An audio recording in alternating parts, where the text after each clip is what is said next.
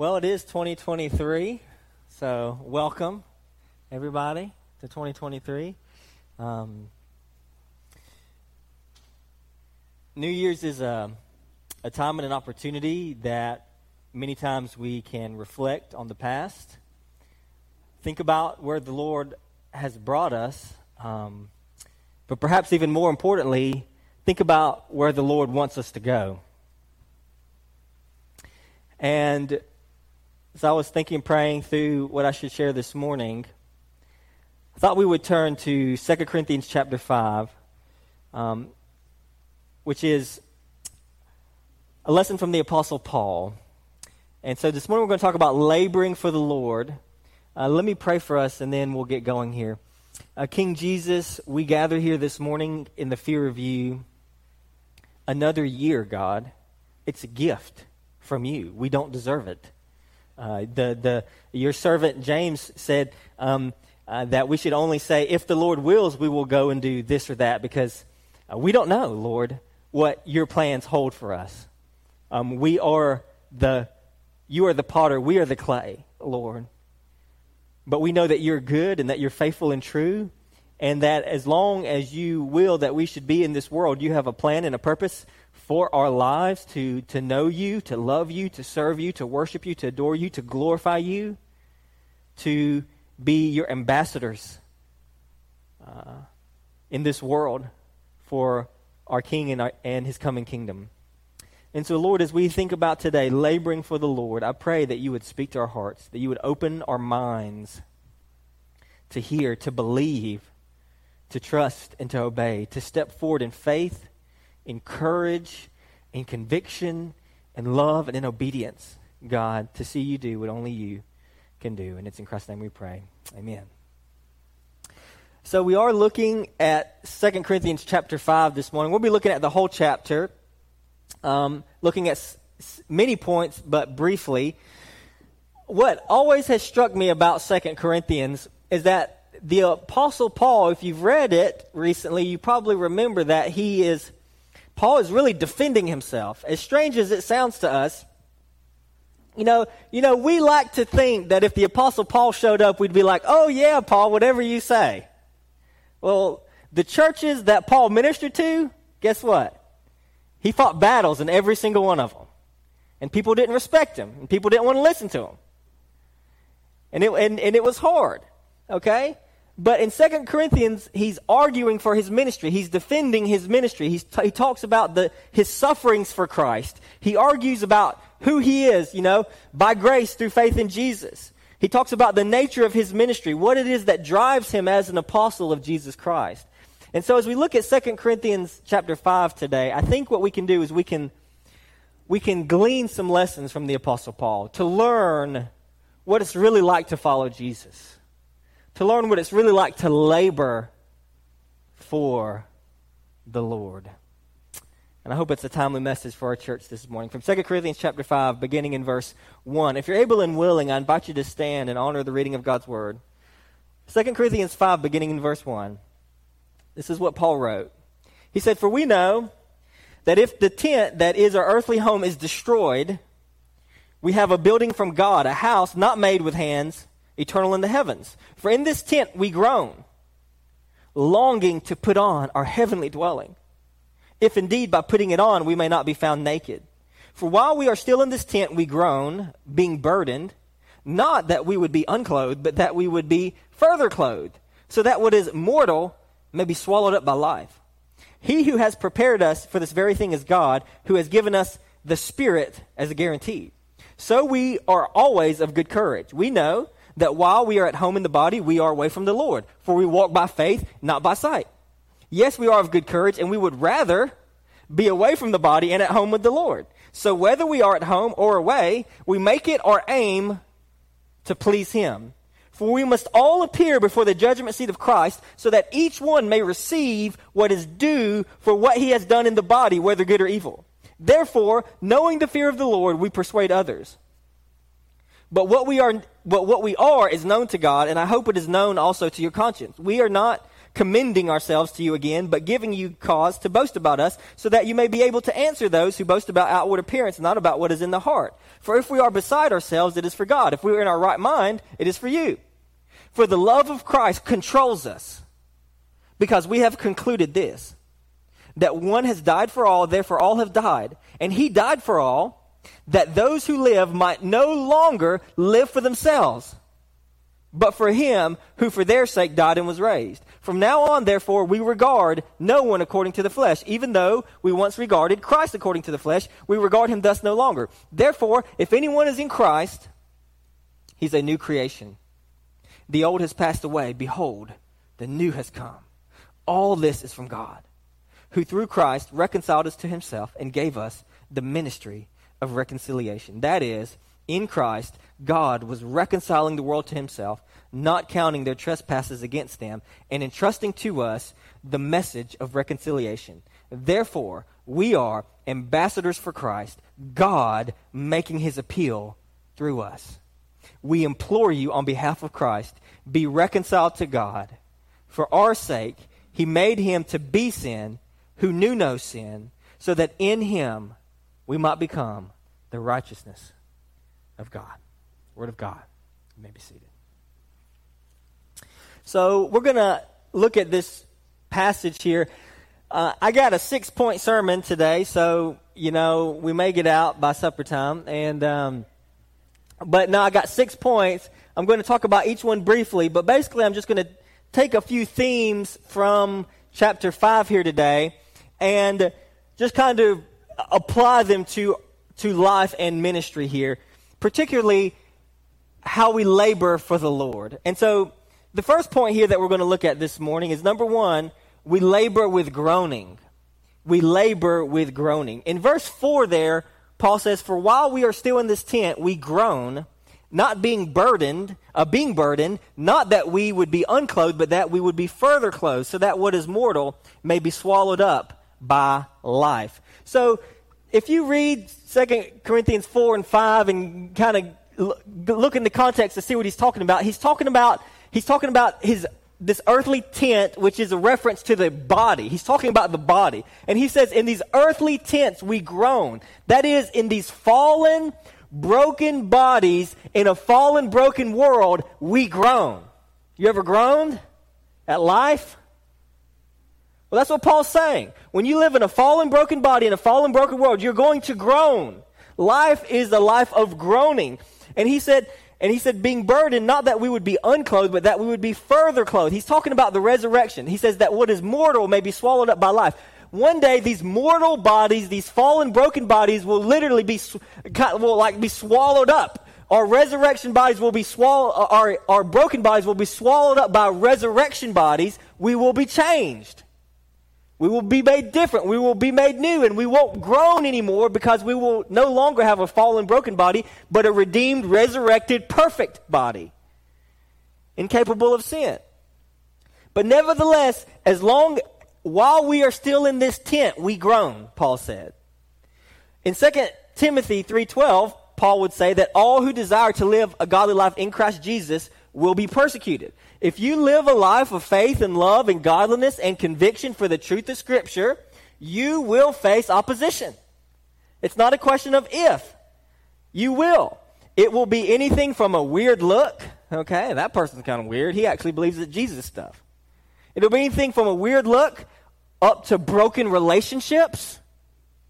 Right? Remember, Jesus said that he came to bring his sword, and that he will set a mother against daughter, father against son, brother, in-laws against in-laws. When you decide to follow Jesus, it will strain your relationships, and it will go, and then it can go all the way up to threats on one's very life. And the Apostle Paul experienced all of these different things, all of these different hardships and groanings for following Jesus. And the hardships of the Christian life extend beyond just directly suffering for the name of Christ. It entails all the normal hardships of life. In life, we experience physical hardship. We get sick. We get injured. Sometimes those injuries become chronic, and we have to deal with them for the rest of our lives. Life in general And the Christian life in particular is hard. It's not easy. It's a walk in the park, and we should understand that, and we should expect that. Because I do think a lot of people, misunderstand and they get disillusioned because somewhere along the way they believed or were told a lie that if you follow Christ, everything's going to be fine. It will be fine in the end. But until the end comes, your life may get worse, not better, for following Jesus. Even if you do everything right in life, it will still come with pain. Physical pain, emotional pain, spiritual pain. How do I know that? Because Jesus lived a perfect life and they crucified him. So if you do everything right, it's no guarantee of an easy life. Life is one of suffering, it's one of groaning. And I believe a timely lesson that the church needs to learn in 2023 that we need to take to heart is that if we're going to follow the footsteps of Jesus Christ, we're going to have to accept and even embrace the fact that it will not come without a cost. And we shouldn't shy away from it, and we shouldn't be ashamed of it. We should embrace it. You cannot follow Jesus and expect everyone to like you. You cannot follow Jesus and expect that you'll never face physical, emotional, or relational suffering. We are not greater than our master. And that's what Jesus said. We're not greater than our master. So what do? We must continue to labor through pain. We work when our bodies hurt. We have to keep working when our hearts hurt. But one thing we can't do is throw in the towel and throw up our hands. Because what you going to do? What are you going to do? What are we going to do as Christians? We're going to look Jesus in the eye one day and say, you weren't worth it?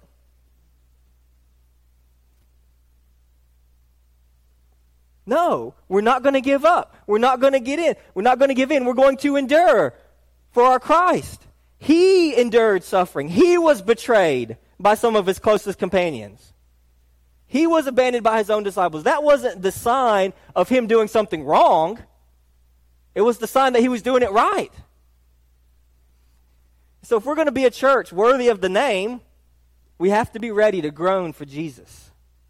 To understand that as long as we live in a fallen, broken world with fallen, broken bodies, it's going to hurt, and we're going to have to labor through the pain. But we don't have to lose hope, because the same Jesus who suffered for us is the same Jesus who fights for us. It's the same Jesus who's coming back for us. So we don't lose hope. So number one, we must labor with groaning. Number two, we labor with courage in the Lord. This is the next lesson. So we labor with groaning, and then we labor with courage in the Lord. In verse 5 there, he says, he who has prepared us for this very thing is God, who has given us his Spirit as a guarantee. So we are always of good courage. We know that while we're at home in the body, we're away from the Lord, for we walk by faith and not by sight. Yes, we are of good courage, and we would rather be away from the body and at home with the Lord. So Paul says that God has given them this Spirit as a guarantee. That is that for Paul, when a person becomes a Christian, the essence of being a Christian is that you have been born again by the Holy Spirit. And the Holy Spirit has come into your life and is changing you and is working in you the work of Jesus Christ. And that Spirit, Paul says, is a guarantee. If you have the Spirit of God, the Bible, he calls it's like a seal. It's like a stamp. It's like God saying, mine. And when you belong to God, guess what? Nobody can take you from God Almighty. Right? So when God seals you, you belong to him. You're his. It's a guarantee. For Paul, right? That when you live a life of suffering, that means something, because if there's no hope at the end of the tunnel, you're wasting your time. But if there's a seal, if there's a guarantee that every sacrifice made for the Lord will receive its reward, then you can endure anything. And that's what Paul was saying.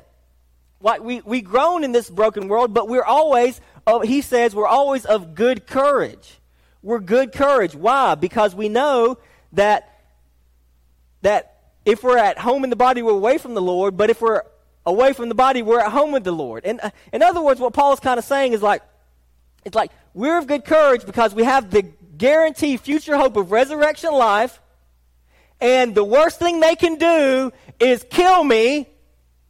And when they do that, I'm with Jesus. which is better than any circumstance this life has to offer. So in other words, the worst thing that can be done to me in this world is send me to Jesus. And so what does it mean? It means Paul's not concerned about it. Whether I'm at home, if I'm not with the Lord, I'm still here. That means I got a work to do. And I'm still going to labor. But we're of good courage. It means good cheer. It means confident. It means that in the face of his suffering, Paul hasn't given in to despair. He hasn't given in to despondency. He hasn't given to sourness or bitterness. Okay? If you live life long enough, you're going to face temptation to get sour, to get bitter, to get hardened, to not be of good cheer, of good courage. And Paul says, no, despite all the sufferings that I've faced in my life, and Paul faced a lot of suffering, he says, I'm of good courage, I'm of good cheer. I think the lesson for us as a church is that we need to be serious and fierce about our joy in the Lord. About our joy in the Lord. Fierce about our courage and confidence in the Lord. Yes, you see, yes, we experience the same hardships of life that everyone else does. But the difference should be that we as followers of Jesus should respond differently to those hardships. If we grow just as sour and as bitter and as hard-hearted and as angry as a lost person does, what does that say? It says Jesus doesn't make a difference. And that's a lie. And we're not going to tell lies about Jesus.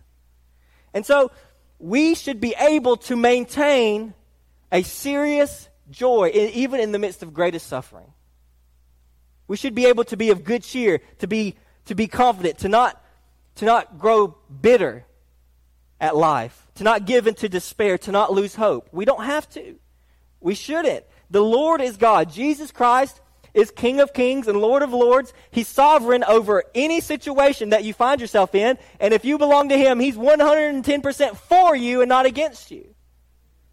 And so we have no reason to lose hope. We have no reason to get discouraged.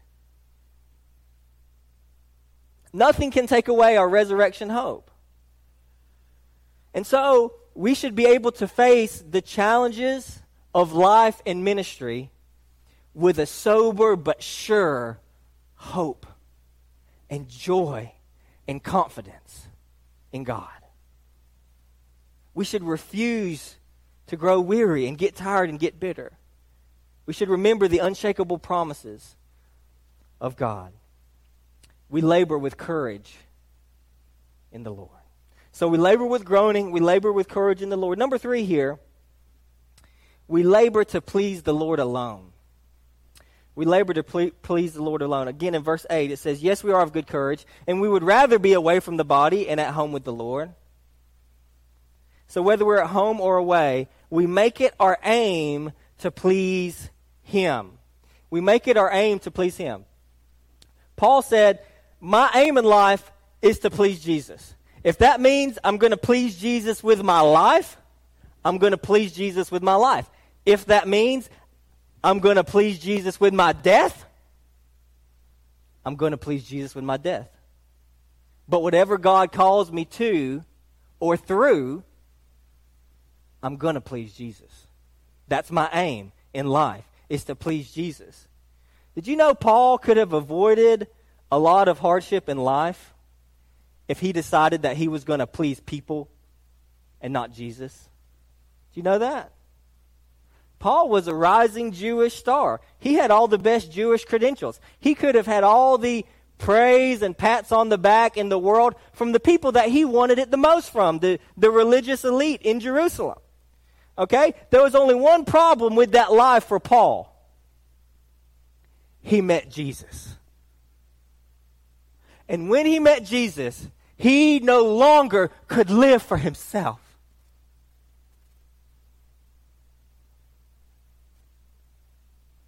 He no longer could live for himself. Christ saved him. Though he was a blasphemer, he said, and an idolater, and persecutor of the saints, God saved him. And so Paul's aim was to please Christ first and foremost, even if it always did, put him in opposition with many others. It caused him a lot of sorrow. It caused him beatings and stonings. It caused him shipwrecks and arrests. Probably, for Paul, the most painful thing that it caused is it caused tension within the churches.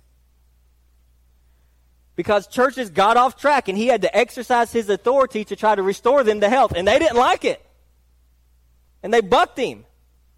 And he had dear friends turn their back on him, and even worse, turn their back on Jesus. That's life. That's ministry. We should, as followers of Christ, we shouldn't be caught off guard when stuff like that happens. He had churches that showed him no respect. He had people that openly undermined his leadership. He saw people walk away. He had dear friends turn their back on him. But struggle is not always a sign that you're doing something wrong. Sometimes it's a sign that you're doing something right.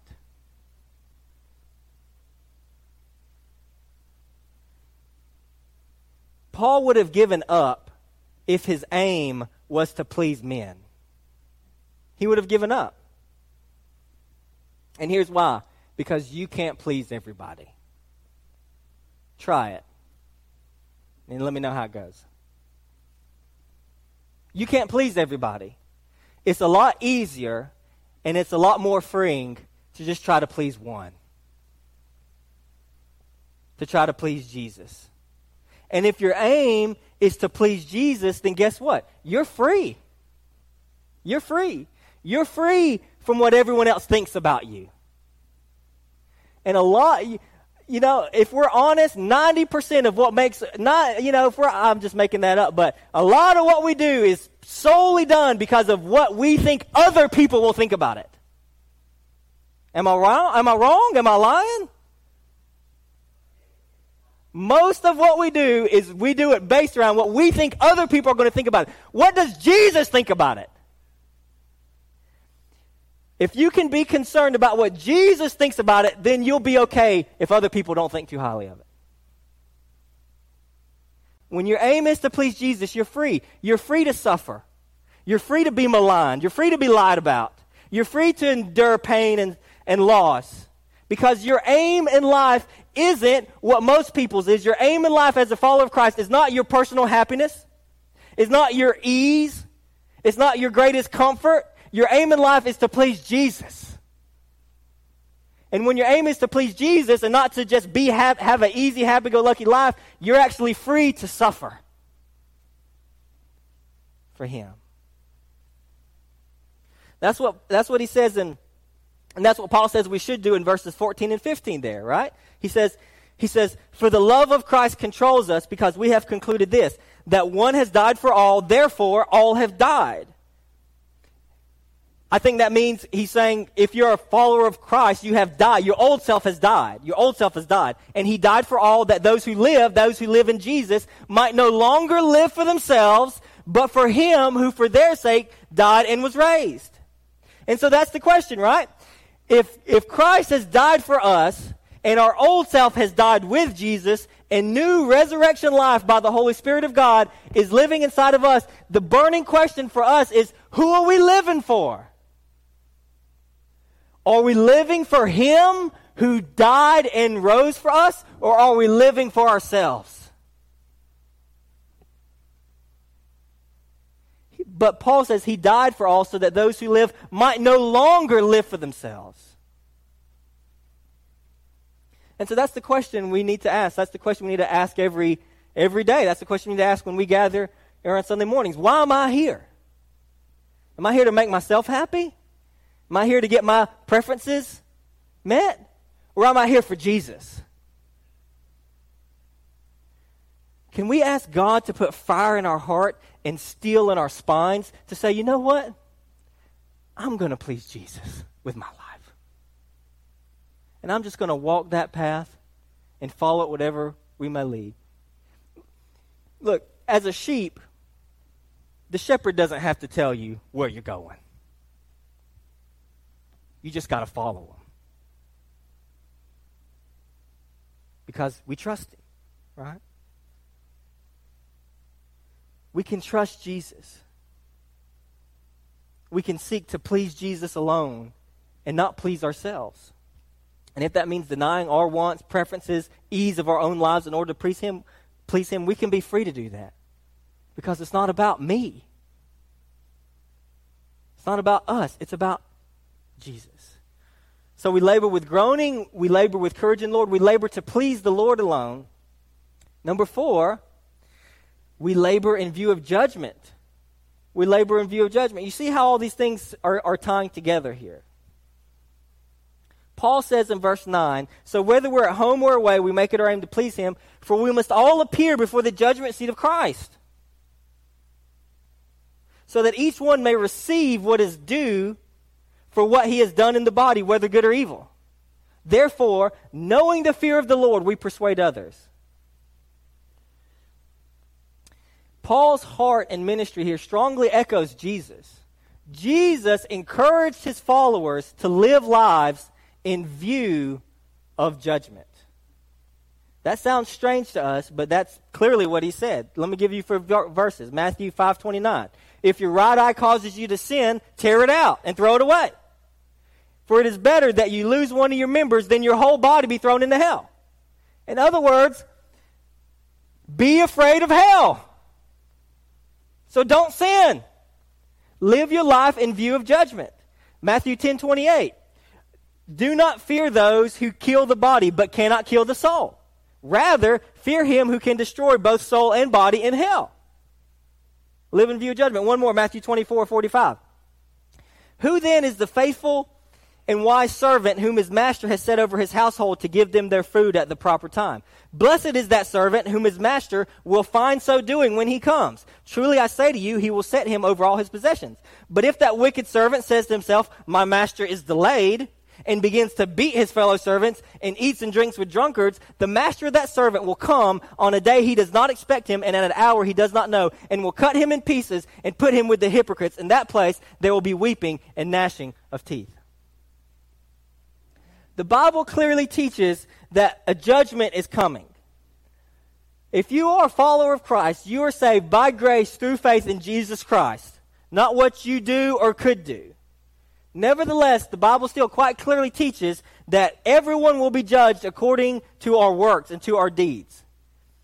And that there are varying levels of punishment in hell and reward in heaven based on your faithfulness to Christ. Everyone must stand before the judgment seat of Christ. There are no exceptions. You, me, everybody.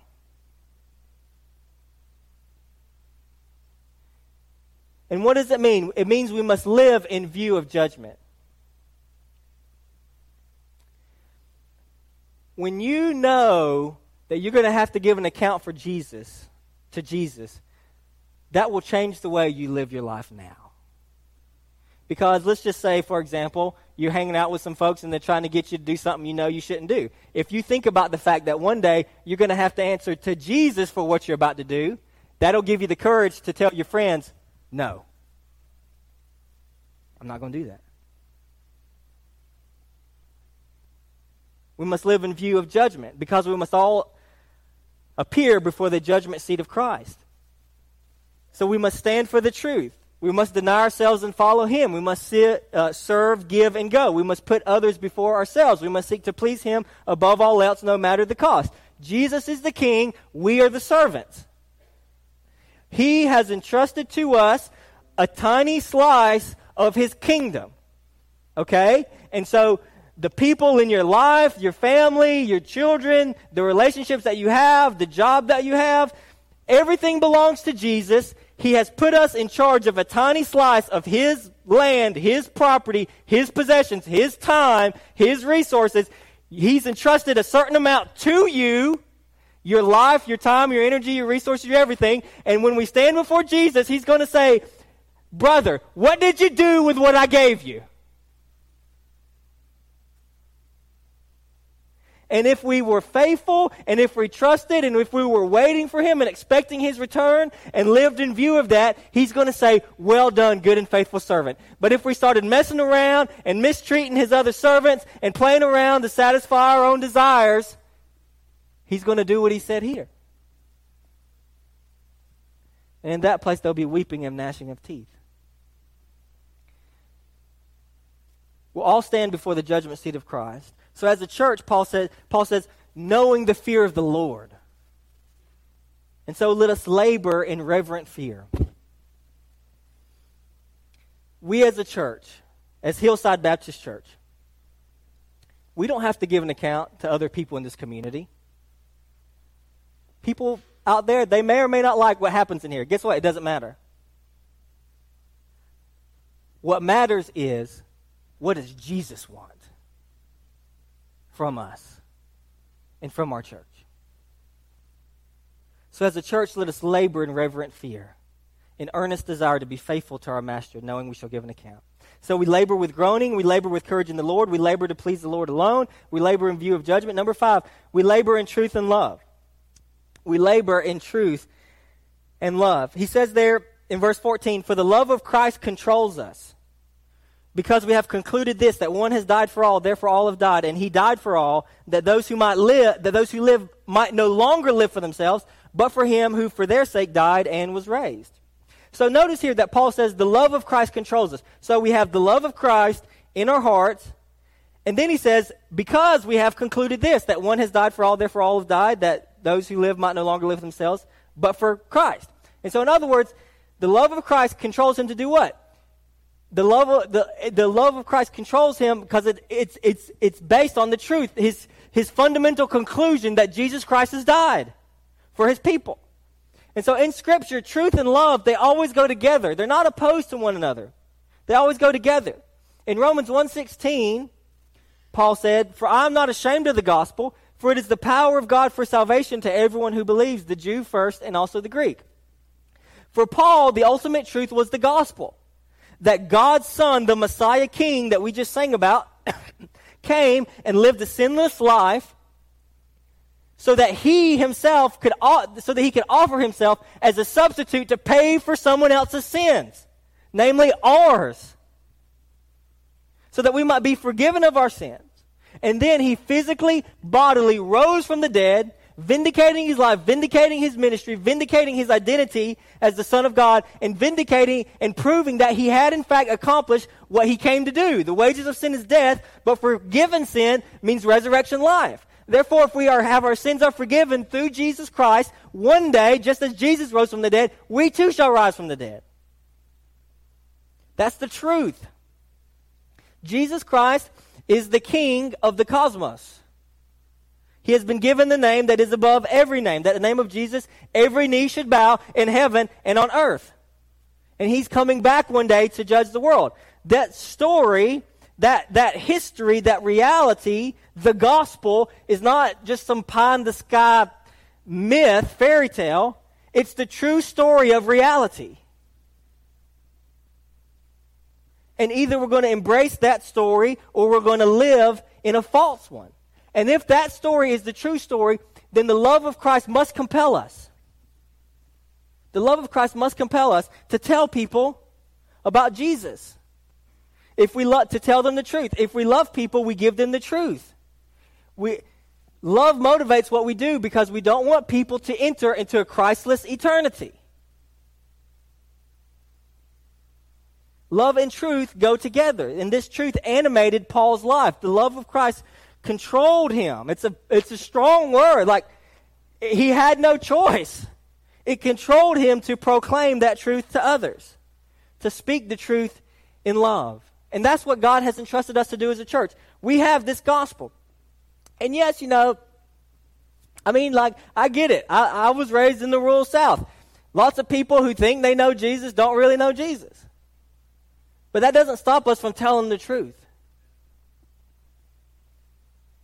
We speak the truth in love. We no longer live for ourselves, but for him who died and was raised. So we labor with groaning. We labor with courage in the Lord. We labor to please the Lord alone. We labor in view of judgment. We labor in truth and love. And finally, we labor as ambassadors for the King. We labor as ambassadors for the King. Paul said in verse 17, if anyone is in Christ, he is a new creation. The old has passed away. Behold, the new has come. All this is from God, who through Christ reconciled us to himself and gave us the ministry of reconciliation. That is, in Christ, God was reconciling the world to himself, not counting their trespasses against them, and entrusting to us the message of reconciliation. Therefore, we are ambassadors for Christ, God making his appeal through us. We implore you on behalf of Christ, be reconciled to God. For our sake, he made him to be sin who knew no sin, so that in him we might become the righteousness of God. So Paul viewed himself as an ambassador for Christ. What's an ambassador do? An ambassador is a high government official tasked with developing good relations between two parties, two entities. Okay? Paul was an ambassador for Christ, and the ministry that he was given, the job that he was given, was the ministry of reconciliation. So again, this is the true story of the world. Jesus Christ is the King. The whole world belongs to Jesus. Okay? Don't forget that. Jesus is the King of the United States of America. Jesus is the King of Ukraine and Russia. Jesus is the King of Europe, Asia, South America, Africa. Everything belongs to Jesus. All the kingdoms of the world are just leasing some property and some time. That's all they're doing. But one day, the lease is going to be up. And the landlord's going to come knocking. You tracking with me? But what has God done in the meantime?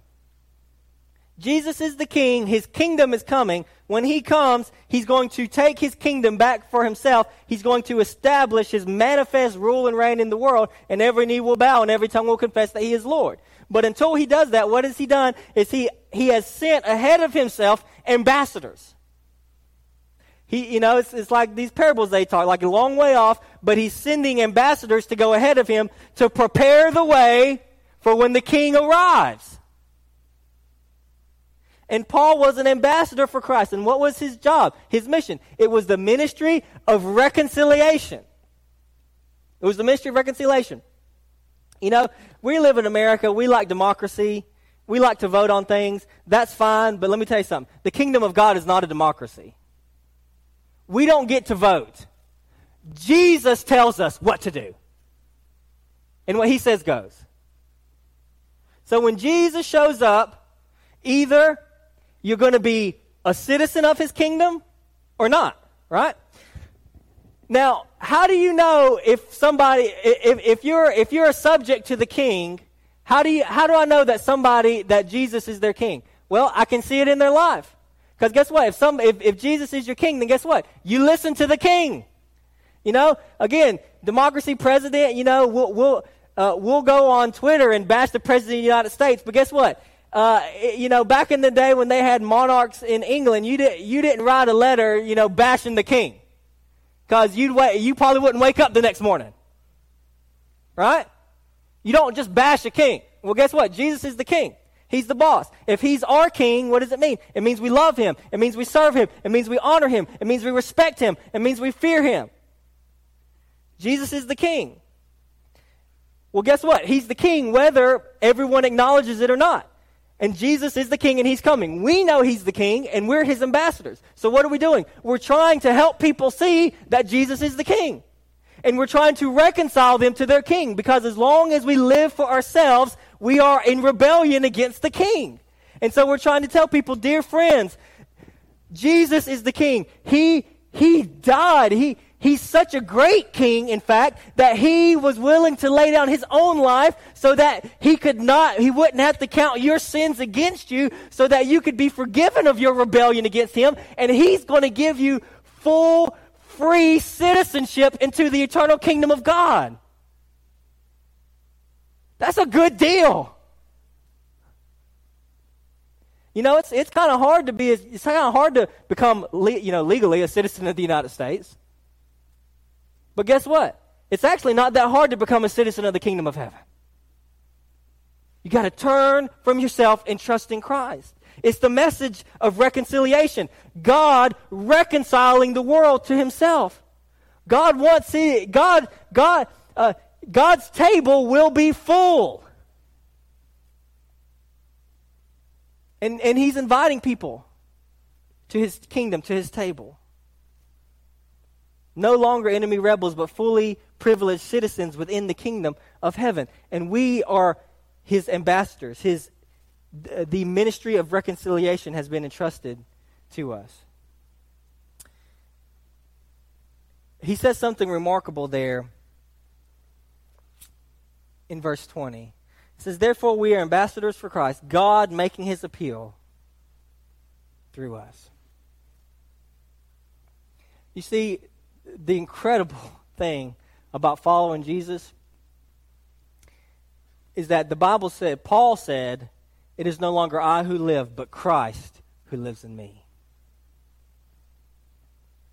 Paul says that he's an ambassador for Christ and that God makes his appeal through them. You see, when you're an ambassador, you're an official, formal, sealed, stamped representative of the king. And in that authority, if you say it, it's like the king himself said it. When you invite someone into the kingdom of heaven, it's not just you speaking, it's God speaking. God is making his appeal through you. God takes our mouths and uses them to reconcile people to himself. It's 2023. You know, in 2020, if you had told me what the next 2 years were going to bring, I would have said you're crazy. We don't know. I'm not a prophet. I'm not a son of a prophet. I can't tell you what's going to happen in 2023. But I can tell you this. Jesus Christ is Lord.